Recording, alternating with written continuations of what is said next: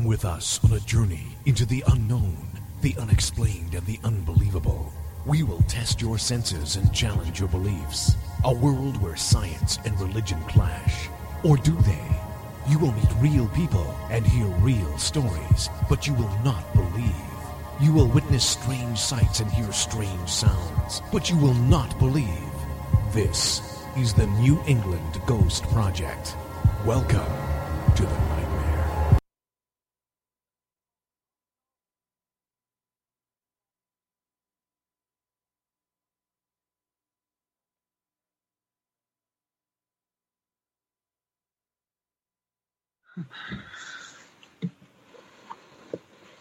Good evening and welcome to Ghost Chronicles International. While we wait for our co-host, New England's own Van Helsing, you're going to have to put up with just me, the gold standard in ghost hunting, Steve Parsons, who is reporting live from the island of Anglesey.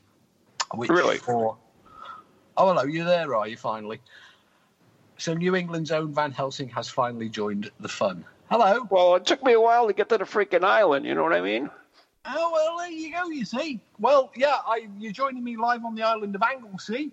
Yes, I'm on the other side of the island. You can't see me, I'm waving. Yeah, thank God. Where I'm dodging rain showers by sitting in the car at the moment because it's absolutely hammering down. But I'm outside one of the most notorious haunted houses on the island. Really? I posted the link the other day to the haunted house I'm at. So the house is called Craig E. Moore. It's Craig as in the man's name, then the letter Y, then M-O-R, which means something in Welsh probably. Is it Welsh or Irish? It's Welsh.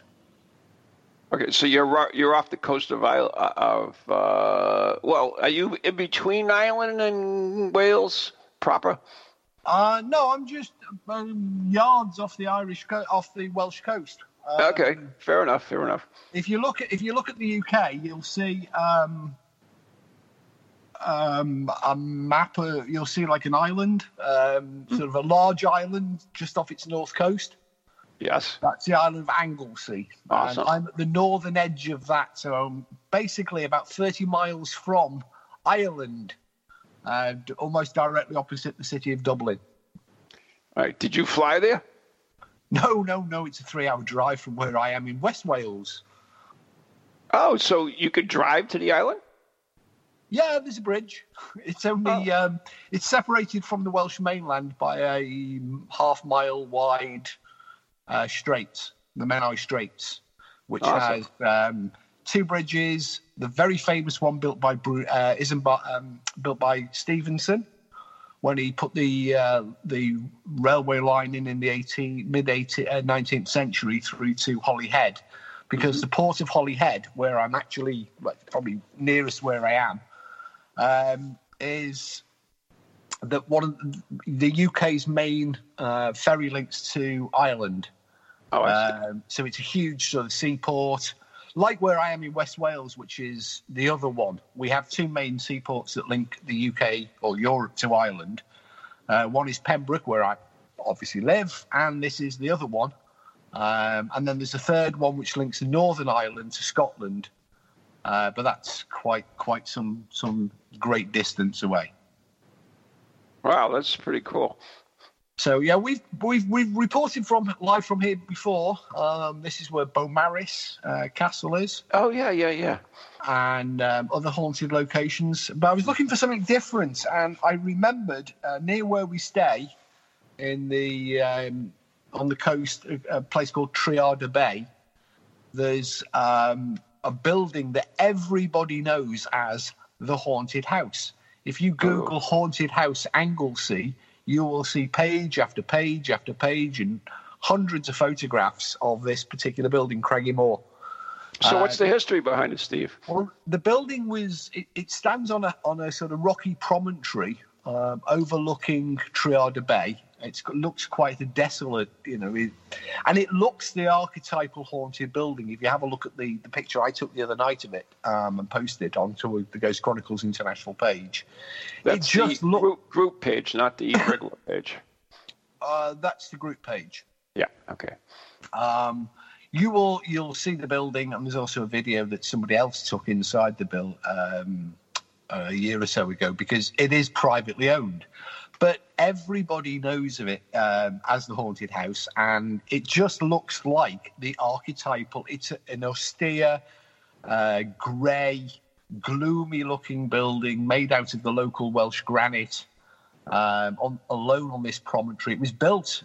They started to build it in 1911, and then work stopped on it during the First World War and recommenced in 1918. And the building was finally completed in 1919.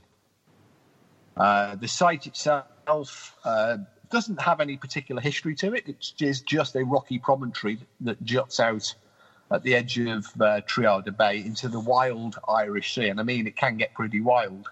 Mm-hmm. But what's fascinating about it, and the reason I chose it as the first topic for tonight's conversation, is I say, if you anybody Googles Haunted House Anglesey, Anglesey, you will get to this page, this building.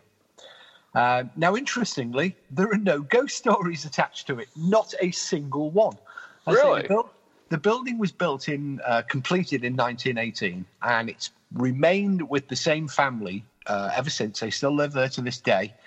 It's appeared in several television programs, but despite the reputation, there's not a single ghost story attached to the place, to the building.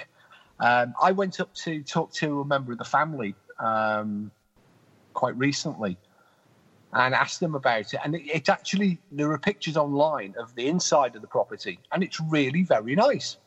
It looks grey and gloomy and austere and desolate from the outside, but inside it's really quite light and airy, and you've got panoramic sea views on three sides. But it fascinated me because when the boys first saw it, without knowing anything about the story or anything about it or being said anything about it, they've always referred to it as well as the haunted house. And so many hundreds, and it got me thinking about how places get reputations and how people end up looking and studying locations or being drawn to locations purely on what they look like, purely on the visuals and purely on the... Now, I would wager that when people are selecting locations to investigate, locations to visit, or even while they're traveling around and visiting locations, they go more on appearance, and quite often, it can be very, very misleading. Right. So it just intrigued me that this house has got such a reputation, and yet not a single ghost, not one, zero, zip, zilch. It's a nice, friendly, happy family home that the family have lived in. There's been no deaths, no suicides, no murders, not yet, anyways. Well, not yet, anyways. No trauma of any sort, and yet it's got this terrible, terrible reputation. It's known far and wide by holidaymakers, by locals, by everybody. If you go onto the island and ask about the haunted house, they will always point you at this particular building, Craggy Moor. I found that absolutely fascinating. But where I am on the island does have many, many buildings that some of them don't look quite as fascinating, but they nonetheless do have ghosts. And there is, in the same bay as Craggy Moor, Triada Bay, there is another headland, obviously on the other side of the bay, another rocky promontory headland that does have a ghost story attached to it. And because we live on the wild west coast of Britain, jutting into the Irish Sea, and as we saw only on Saturday with Storm Hannah, we had a force 12, a full-blown Atlantic storm hitting the coastline on Saturday daytime. It can get very, very wild, and it's a very rugged coastline. And there is a story of a white lady. the white lady who stands alone on the cliffs, looking out to sea, and is seen often before a big storm arriving. And there are several stories, but the most often told story is that she was the wife of a mariner. Mm-hmm. And that he'd sailed away from Amlech, which is the port on the a little further round on the coast, and he was lost in a storm, and he never returned. And she forever stands on the headland whenever a storm brews to warn sailors and to warn mariners, whilst looking out for her long lost husband who never came back. So that was quite fascinating. The island is a very historic place. I think I've mentioned this on previous visits. It is probably one of the most densely packed areas of the United Kingdom for Bronze Age and Iron Age surviving structures. There's almost... the local farmers say in every single field there is some burial mound, some chamber, some cairn, some archaeology that relates to the Bronze Age or the Iron Age.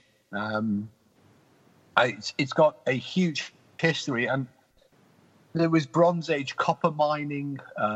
There was copper mining that predates the Roman era, and they found Roman remains for that. And interestingly, up on the, it has the world's largest copper mine called Paris Mountain. And Paris Mountain it's like a moonscape, and it was used in the filming of a number of Doctor Who episodes because of this surreal industrial landscape. There are so many with the copper stained rock. And all the other minerals, there's zinc and there's manganese and gold and silver laced throughout the rock, because it was formed, Paris Mountain, this gigantic, well, it's not gigantic anymore because they've mined most of it away, but it started life as a very big mountain back in the 16th century. But prior to that, it was actually formed underneath the deep ocean as a black smoker, an undersea volcano. Oh, okay. You know these famous black smokers that you see? Right, yeah. And they've just been, about 10, 12 years ago, they did some test mining to see if the metal deposits were still viable. And actually they discovered they were, but then the financial situation changed yet again because Alaska opened up a gigantic mine with not much planning regulations. So the mining company still exists, the mine still exists, but at the moment it's kind of mothballed. But they actually put some test bores through the center of the original black smokers, and you can walk up there. We were up there last evening, and you can still pick up from the mine tailings dumps. They look for all the world like cinder toffee, but these are really? Yeah. Solid rocks. They're actually the color of cinder toffee as well. Predominantly, they're a sort of rich golden brown mixed through with blues and greens, and there's sparkly metal, gold, shiny bits throughout them. And that was the original core of the black smoker. This bubbly lava that formed thousands and thousands of feet deep in the ocean and brought this rich mineral-laced liquid, which then solidified and gave rise to this huge mining operation that's been... It was first started to mine, say, there were Roman copper ingots that were found from a shipwreck just off the coast here. So clearly the Romans were excavating for copper. But the mine itself went into full production in the 1700s, and actually it was used predominantly for, first of all, for cladding the hulls of the Royal Navy warships, which gave them a speed advantage over the barnacle hulls of the French warships. Because that's why all ships were called copper bottoms or copperclads. Oh, okay. And it gave rise to the. I'm sure you've heard the saying that's a copper bottom or a copperclad guarantee. Mm-hmm. That dates from that period that the Royal Navy could always be relied upon, because their ships, because they were copperclad at the bottom. They discovered that copper was toxic to marine algae and barnacles, and so you didn't get this marine growth that you had on the wooden hulls of the Spanish and the French naval ships. So that was what Paris Mountains copper was primarily used for. They took the copper from here by ship right around the coast to South Wales, not very far from where I actually live. And it built the town or the city of Swansea, which gained the name of Copperopolis. Copperopolis? Copperopolis. Yeah, that's nice. Because copper was mined, was smelted and produced down there. But Paris Mountain also produced copper ingots up here, most of which went into the British coinage. And they actually minted their own coins up here on the island. Which each of them featured a druid's head, because Anglesey was or is famous for the druids. It was the most holy of holy druid sites, which Tacitus writes about in the Roman era when the Romans invaded Britain in 55 AD. They had to quell the Britons. And they did that by what they did is they basically marched right the length of Britain, rolled up on the North Wales coast, facing Anglesey, which was where the priestly class, the Druids' sort of headquarters were, and then waited for low tide to cross, and they swam and crossed the entire Roman army across the Menai Straits. And sacked, beat, burned, and destroyed the ancient Britons and the Druids. And all around Anglesey, archaeologists have found these because the Druids worshipped pools of water, sacred pools of water. Mm-hmm. And in order to make votive offerings to their gods, they would take objects that were precious to them, so swords, spears, shields, made of copper, made of bronze, and they would ritually break them, which would remove them from this world into the next world.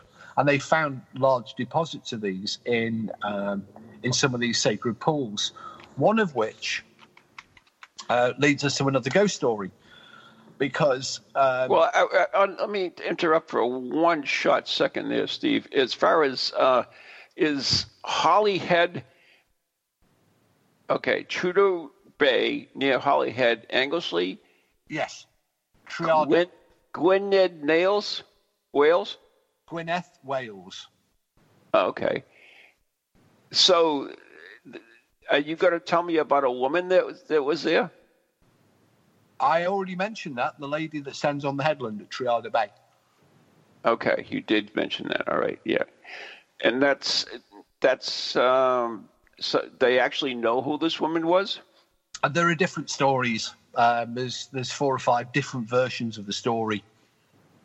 And it's not an uncommon story. We have very, very similar ones from Ireland, Scotland, South Wales, West Wales, where I am, of these mariners' wives who stand forlornly on hillsides or peering out from windows, waiting for their... we have those too here in the States as well. It's almost a maritime analogy of the Phantom Hitchhiker. Right. It's almost like it's the same story.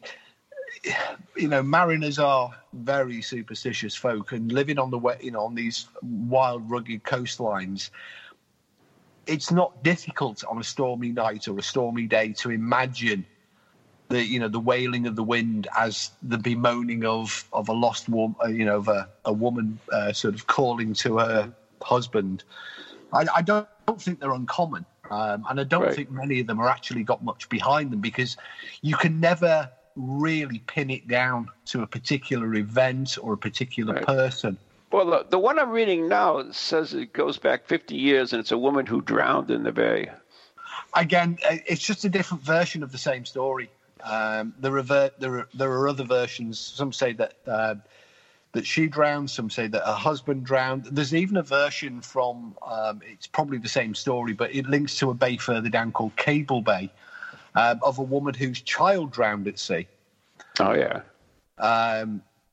Whilst they were, the child had been swept off a rock by a big wave. So I think it's a case of the stories develop, and different tellings, different versions of the story develop over time.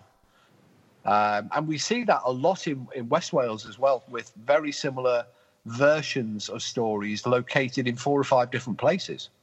Mm-hmm. It's almost like the same story, just it gets transplanted around to different bays and coves on the West Wales coast as well. So I do, it's more often an urban myth or a coastal legend. How do you? I mean, it's so difficult to separate. But they say that all legends are based on some facts. So I mean, how do we? Is there anything there at all, or is it just somebody who was sitting by the fire on a cold night and made up a story? That's the intriguing part of it. Where do they originate from? Well, Is it? Go ahead. Yeah, I mean, the Celtic nations, Wales, Ireland, Scotland, they are a great nation of storytellers. The Right. Welsh have the bardic stories. There is a long history of storytelling, but there is that saying, there's, behind every legend there's a grain of truth, or there's no smoke without fire. And it's inevitable that mariners will have gone to sea and will have not come back again. Also true. There are hundreds of shipwrecks around the coast of Anglesey. There are hundreds of shipwrecks off the coast of West Wales. And clearly, there are lots of historically recorded shipwrecks where the shipwreck took place in front of dozens of witnesses. They stood on the cliffs completely unable to assist the sailors while they drowned in front of their eyes, only 50, 100 yards off the shore as the ship was dashed onto the rocks. So let me ask you this. I mean, you live in that region. You live in a seafaring region, and That's right. and you know a lot of people as well that live in similar regions. Are there any reports of ghosts or spirits coming out of the ocean? Not ghosts, but yes, in West Wales we have several of mermaids. Okay, but yeah, I'm just wondering. I mean, we talked about it. You talked about it earlier about how many people have gone to sea and just disappeared and things. But we hear stories of ghosts around those regions. But do we ever hear? I mean, I think of the Stephen King movie like The Fog or anything where they come wandering out. But it's really, I'm just curious, have there ever been reports of that? Because there are so many ships, just people killed by moon cusses and all that stuff, and so many people, so much death in the sea. But do we hear any stories of ghosts coming from the sea? Actually, I can think of one. Good. And this relates to West Wales. Now, several years ago when I first moved there, I spent several years as a member of an organisation called the Coast Watch. Yes, I remember you telling me. Yeah. A form of auxiliary Coast Guard, if you will. And what the job was around the coast of Britain, there are these watchtowers manned by volunteers. And they basically provide a fill-in service in remote places for the Coast Guard, keeping an eye on people, fishermen and kayakers and cliff walkers and all manner of people who use the coast for recreation or for commercial reasons. Because it's not always possible to maintain. If you imagine that you're in a small fishing boat and you're dashed under, or you're beneath, say, 300 or 400 foot cliffs, your radio signal may not get through. And in the 19th and early 20th century, up until the advent of VHF radio, then these stations were manned more or less round the clock by Coast Guards. And then when radio and modern digital communications came in, these were largely left and abandoned. But nonetheless, people still went out in kayaks and still went out in inflatables and small fishing boats and still got themselves into trouble. And they discovered that there was a gap, that the radio call wouldn't often get through, or they relied on members of the public, out walking the dog with a mobile phone to raise the alarm. So they started the Coast Watch. Now, one of the places, or the place I was based at, was called, it was on Marlows in Pembrokeshire. Now, that faces out towards Skomer Island. And there's a narrow race of water between Skomer Island and the mainland at Marlows. And one of the Coast Watch points was on this headland. So about 300 feet above the sea, above this narrow race, and then these islands. And the tidal races there was so fierce it would form and does form whirlpools. Now, in just after the First World War, there was a steamer travelling from South Wales to Liverpool. And the steamer captain decided that he would cut the corner and go through the Sound, go through the Straits, rather than go around the islands, the long way round. And inevitably, he didn't make it. He crashed the boat, and the boat was sunk. And it's now a huge spot for recreation divers. And on a sunny day, you see lots of dive boats there. But there's a ghost story. And it comes from a Coast Watch or a Coast Guard they wasn't a volunteer, they were paid Coast Guards, but they were retained, so they were only paid for, they were only used during. We're going to ask you to hold that thought, and okay, we're going to take a break right now, and when we come back, we'll redo the story, refinish it, and talk about we'll go for Anglesey. Yeah, there you go. So you're listening to Ghost Chronicles International with Steve Parson live from Anglesey, and Ron Kolick, unfortunately, sitting in his crappy old office. And we'll be right here on TogiNet and Pararex. We'll be right back after the following messages.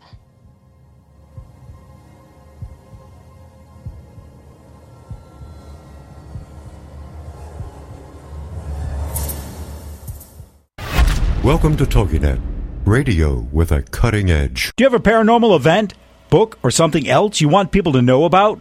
Then why not advertise it on Ghost Chronicles Radio? With over 150,000 downloads a month, get your message out to an audience that's interested in the subject. We have a plan at a cost that fits your needs. For more information, contact Ron Kolick at anyghostproject@comcast.net or call 978-455-6678.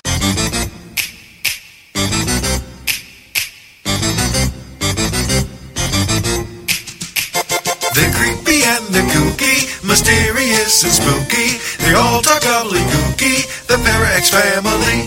The shows are paranormal, not stuffy but informal. The topics are abnormal, the Pararex family. They're strange, deranged, unrestrained. So grab your favorite brew, it's time to rendezvous as we give awards to the Pararex family.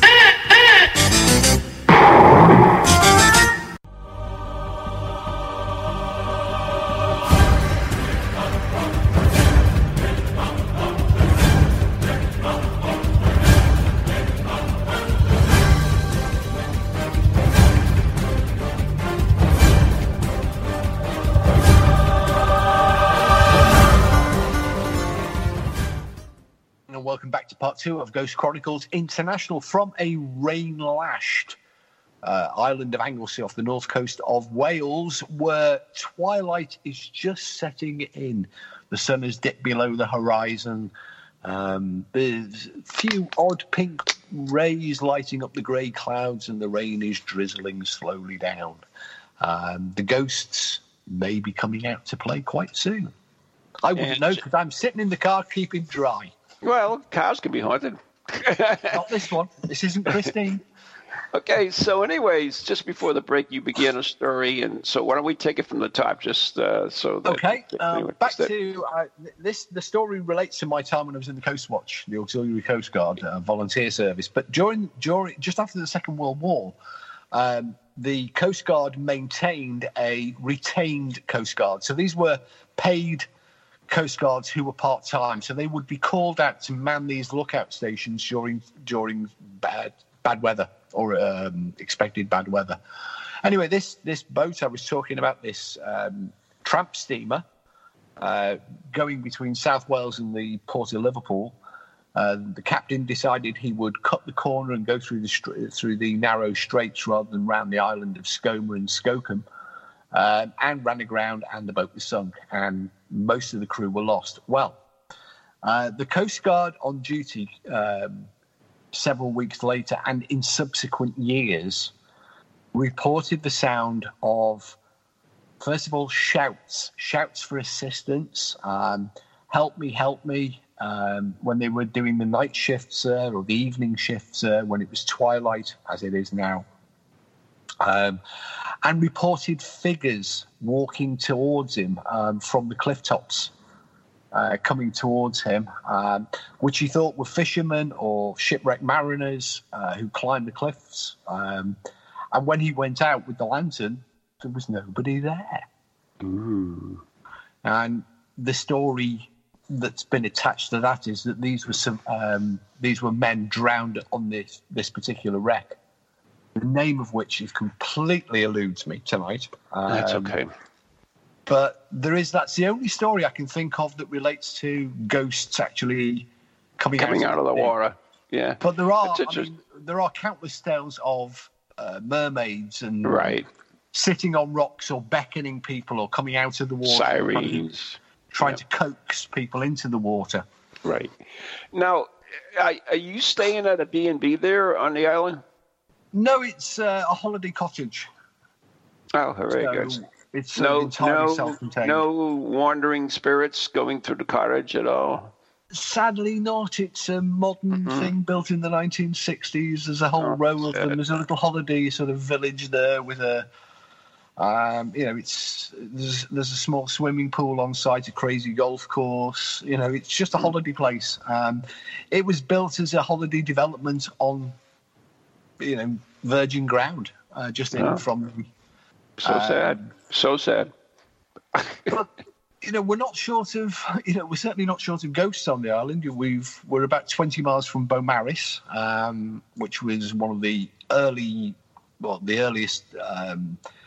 City on the island, a very historic city. It was in use from the period of the Norman conquest and before. There's an ancient monastic site there. Oh, wow. And Beaumaris Castle and famously Beaumaris Jail are both haunted. And Beaumaris Jail also featured on an episode of Most Haunted, as did these would go back to series 9 for these. As did South Stack Lighthouse, which is a rugged South Stack is on the north coast of Anglesey. You couldn't make this stuff up. The northernmost lighthouse on the island of Anglesey is called South Stack because it's slightly south of North Stack. Makes sense to me. Now, this lighthouse is the base of about a 500-foot cliff, which is reached by 365 steps down to the lighthouse and then across a bridge to a small island which the lighthouse is on. And you can visit it. It's open to the public.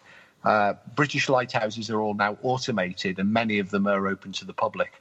They're all operated by Trinity House, who maintain the light itself and the structure. And they raise revenue by allowing people to visit. And many of them are also parts of bird watching or wildlife watching centres attached to them now as well. Fabulous. But South Stack has a ghost. It's not a particularly extraordinary ghost. And in fact, the story is quite thin. Well, we've got the very famous one, the Smalls Lighthouse Ghost in West Wales off the coast, where the lighthouse keepers, the two lighthouse keepers, were trapped in the light by a huge storm, and one of them sadly passed away, and the other one decided he had a bit of a reputation for being a fighting man and an angry man, and he was quite concerned that he would get the blame for killing his colleague. So he wrapped the body in canvas and he hung the body outside of the lighthouse structure. Off the top balconies, obviously, so that the birds wouldn't get at it, and obviously so that the sea wouldn't deteriorate the body too much. So that when people came, then obviously they could see that there were no marks on the body and he hadn't killed the man. Unfortunately, he was there for a very long time because these storms rolled in one after the other, and he was there for weeks. Oh, this is not going to end well. It didn't end well. Meanwhile, the body, and it actually caused it's a true story, and it caused a change in the way lighthouses around the world are manned to this day. Well, they're not now; they're mostly automated. Right. But this body hanging outside, being lashed by the wind and the rain, of course, began to rot. And the canvas broke free.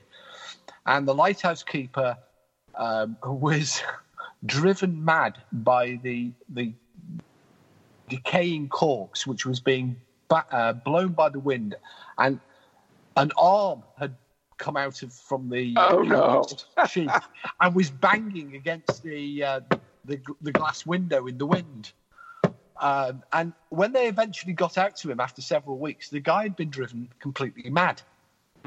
It's a very, very, very true and very famous story. And since then, after that incident, they always manned lighthouses with three keepers, never two keepers. They always put three keepers into lighthouses after the Small story. But to return back to Anglesey and South Stack, when Most Haunted went along there, it was one of these places. If you look at South Stack, you would think it's this deserted, lonely lighthouse at the base of the cliffs, reached by the 365 stone steps that go down to it. And it's in a lonely, desolate spot, completely rugged, isolated, reached only on foot. And in reality, it's a bit like Craigiemoor when we at the start of the show. The stories were next to there was none, nothing substantial, but that still didn't stop Most Haunted going along there because it looked like an archetypal haunted lighthouse. And of course, it was much easier to reach than the Smalls Lighthouse or other genuinely haunted lighthouses. And so they decided to do an entire episode which, in true Most Haunted spirit, mostly involved things being thrown at them and strange noises throughout the night. But in reality, it was another of these buildings like Craigiemoor where appearances were everything. And right. I guess that kind of goes with a lot of the television shows, doesn't it? Appearances count for... Right. Appearances count for 90% of the decision to use a location, right? Which is why we don't see them in, say, the Sears Tower or. Although interestingly, Ground Zero, World Trade Center now, Freedom Tower now has many stories associated with when the wind blows through through Manhattan Island. It sort of makes these wailing, which people have interpreted as the victims of 9/11. Oh, wow. But it is appearances. It's very, very much appearances. But unfortunately, South Stack didn't live up to. It didn't have anything to live up to. There was no reputation for it to live up to, other than the archetypal appearance of what people perceive as. I've been up to, I've been with you to Portsmouth Harbour Lighthouse, and you look out at Whaleback Light, just a few, half a mile, or is it half a mile or a mile off? I can't tell you the exact distance.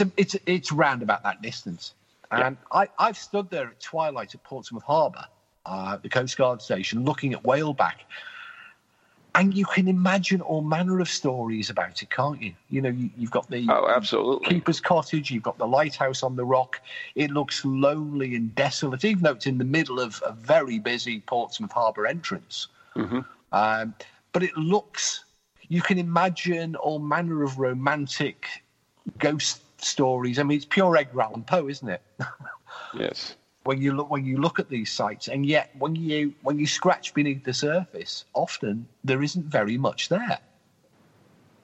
And there are so many. Well, unfortunately, Whaleback does have ghost stories associated with it.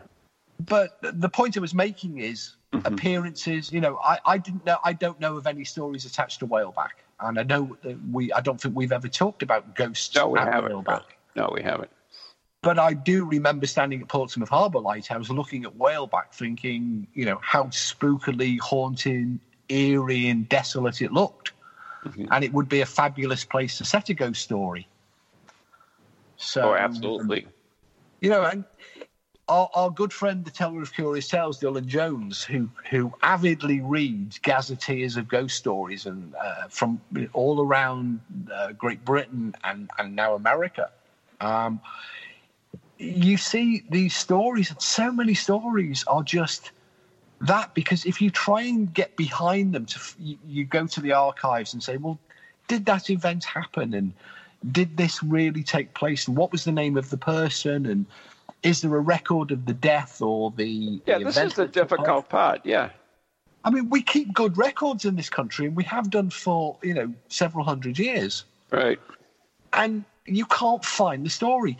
Down in West Wales, we've got a number of... Isn't that a little bit due to the story being retold over and over again? You know how details change, how names get butchered sometimes, especially if I'm telling them.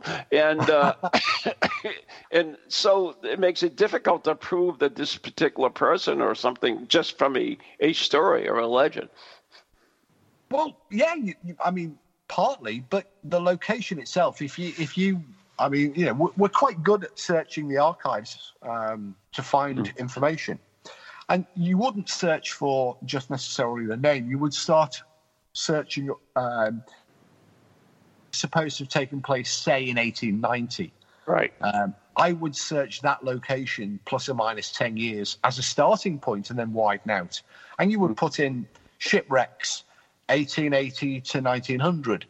And look at all of the shipwrecks and see if you can, you know, look down the manifests, look at where the families lived. So it would be possible, and it is possible in many cases, to validate and verify the original story that started the rumour. And that's been the case in a number of hauntings where you can trace it back to the original story. And often, what you often find, and this isn't, you know, it's very, very common. Take, for example, Pembroke Castle in West Wales. You go back, Pembroke Castle has got a reputation, and we've had Howard Frott, who's been the guide and the ghost finder general for Pembroke Castle, as a guest on Ghost Chronicles, and he says that he's collected over 300 accounts of paranormal, ghostly encounters at Pembroke Castle. Now, if you go back 40 or 50 years, there are none, zero. Right. And yet that building has been continuously in use and continually habited ever since, you know, since it was built 1,000 years ago, before that.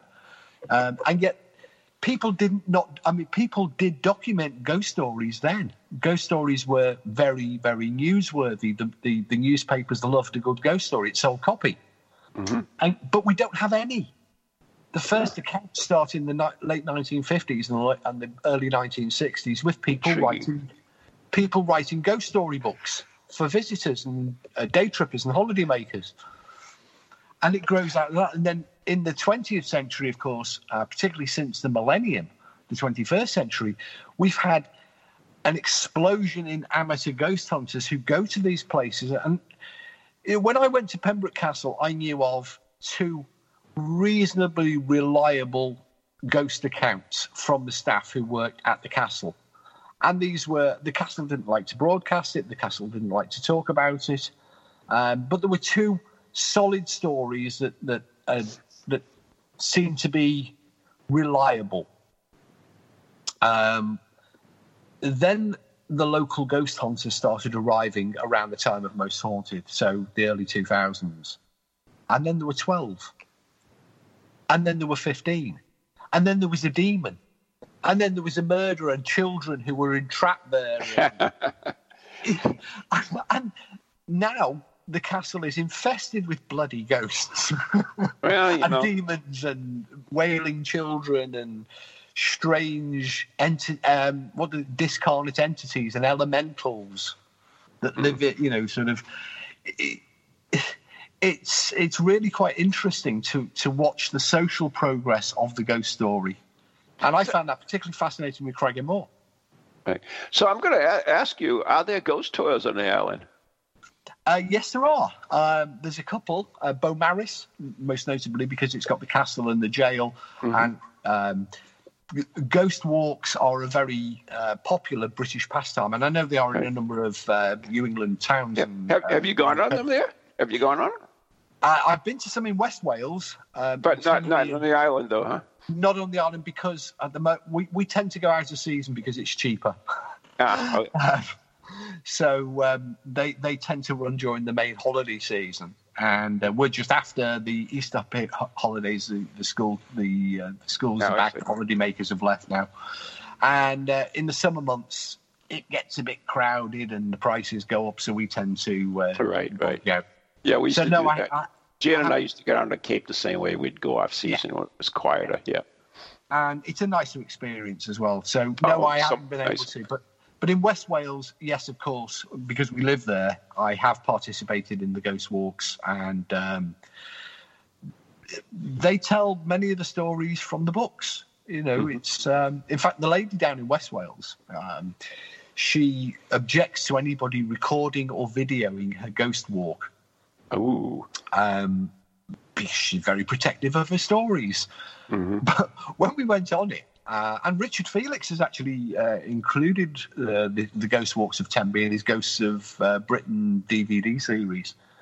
Now, I recognised the story and the source of every one of the lady's accounts, which she copyrighted. They were actually written down in.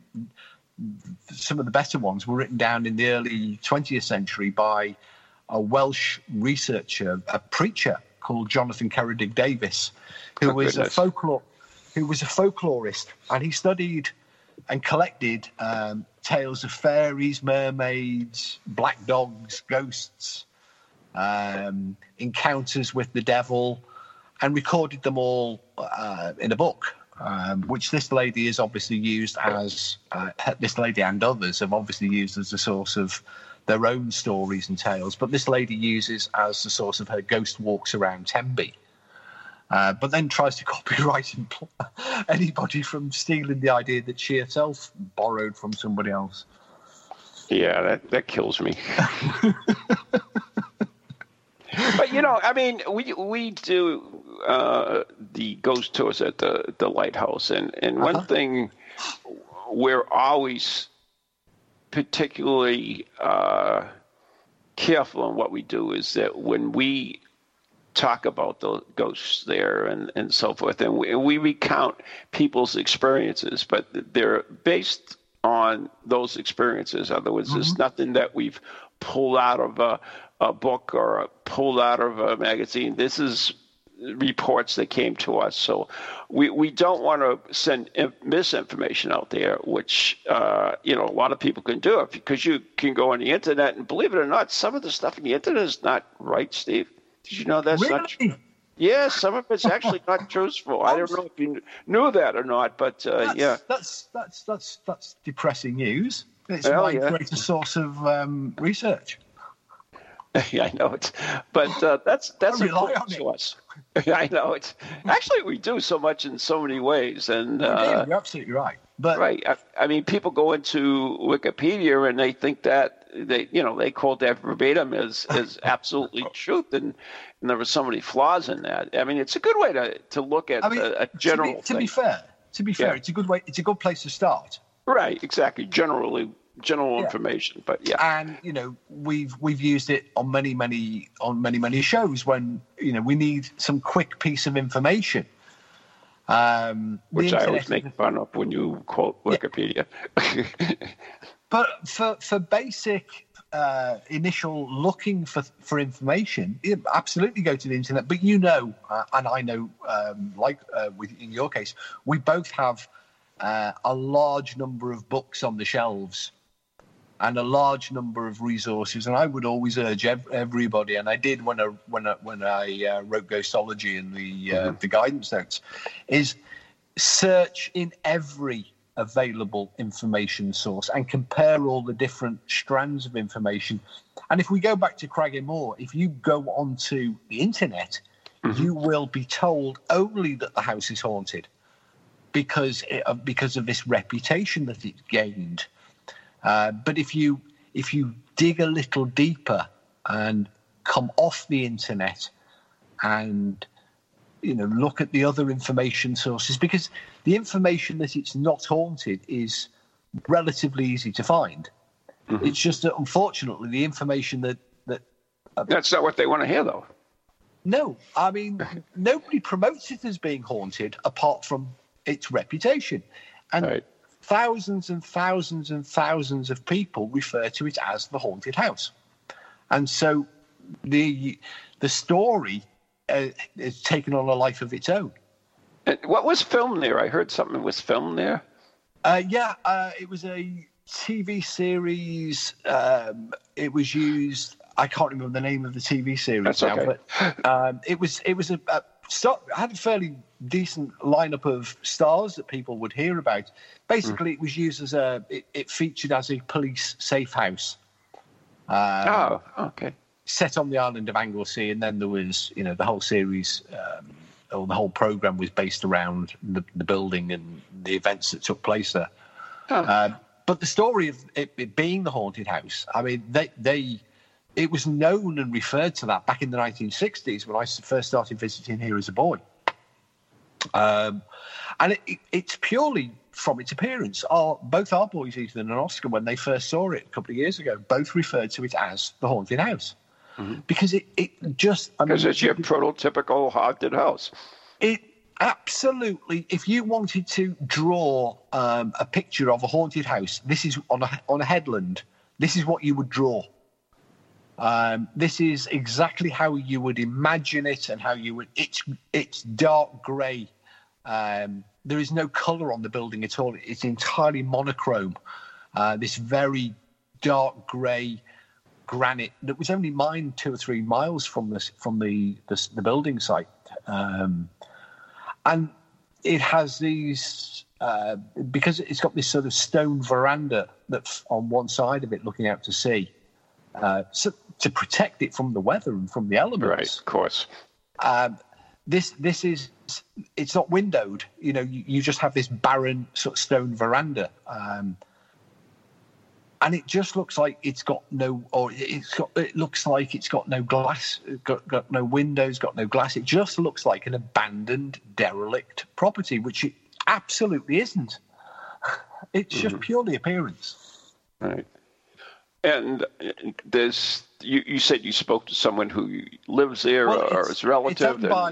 It's owned by the family that built it. And so if anyone would know, they would be the ones. They live there to this day. I've spoken to the people that live in the property. In fact, it's now slightly divided because attached to it is a lodge, which was for the servants, which itself is a fully 2-story house that's entirely independent from the main house, but connected to it at a slightly lower level via a series of stone spiral staircases, just for effect. And that's lived in by a different family now. Okay.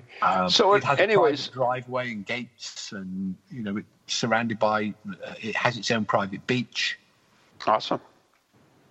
So, anyways, we are heading now towards the end of the show, and you and I, of course, we talked that Lorraine Warren had just recently passed. Oh, she's been through then. Yeah. According to what you told me in your little article, which is posted on my page, I don't think I posted it on our page, but I'll put it on our page too, in that she has come from beyond to speak to us. I did say in the comments to you that it would be Steve Huff that she would speak to. That's true, but I mentioned first that somebody would claim that it would. Oh, you did. Okay. And it was, I don't know if I haven't didn't take long though, did it? No. It took longer than Michael Jackson, in fairness. The Michael Jackson thing, which is in my book, Ghost a Day, and it's an interesting one with the. I'm thinking of the one with the shadow on the. Oh yeah. Now that was an intriguing bit of video, and I could see that that wasn't people looking for ghosts. That was just something was captured, pretty much like the lady, the brown lady, Raven Hall, and. Mm-hmm. So to me, that I find those more intriguing. I mean, yes, it can be explained away, but that's another story. Well, I think it was quite satisfactorily debunked eventually, wasn't it? Yeah, I mean, I hate that word debunked, but there was an explanation given for it. I like to say, because unless you can prove it 100%. Well, we've only got moments left of the show, but people like Joe Nickel will always find an explanation. Oh, absolutely. I think in the case of the Michael Jackson video, I think the explanation was plausible. Oh yeah, absolutely. I'm not disagreeing with that, but that's like you said, Joe Nickel could find. A good skeptic will always find an explanation. Yeah, skeptic or cynic. Cynic is a better word. Yeah, and I've got his new book. Well, not his new book. I don't know when it was printed. CSI Paranormal, and I'm trying to work my way through, and that's a shame. I mean, I look at the quality in my hand, and it's such a beautiful book compared to it as this one here is more of like a pamphlet. But whatever. I'm sure a lot of effort went into it. Well, I'm sure Joe Nickel and similar, all they have to write is, it's all rubbish. Yeah. Anyways, the tunes are playing, so we've got to go. I do want to mention that the Blair Witch Ghost Hunt for benefit of VZ Memorial Park is May 17th. Go on my website, and you get the link to go there, NEGhostproject.com. Steve will be coming over in September. Go to the website, NEGhostproject. If I survive this week on Anglesey, I will. So thanks so much for joining us, and enjoy the rest of the balmy weather out there. Thank you. And I'll talk to you live from West Wales next week. Okay, take care. All right. Good night, everybody. God bless.